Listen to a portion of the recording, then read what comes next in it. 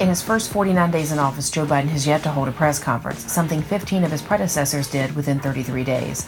Earlier this week, he forgot the name of the Pentagon and the name of his own defense secretary. Biden's handlers have also kept him from answering questions, the first 2 times by abruptly cutting the live White House feed, and the last time by shooing the press away after one reporter dared to ask a question. And let's not forget, Vice President Kamala Harris is becoming the de facto commander-in-chief, and she has already spoken to 6 world leaders independently of Biden. And a Michigan prosecutor is trying to press charges against Governor Gretchen Whitmer for placing COVID-positive patients in nursing homes. Macomb County prosecutor Peter Lucido saying he is barred by law from accessing the information he needs. Instead, he is asking families who lost loved ones to COVID to file wrongful death complaints. And the job market isn't recovering as expected. Experts promise a V-shaped recovery, meaning a sharp decline followed by a sharp jolt back up to pre-pandemic levels.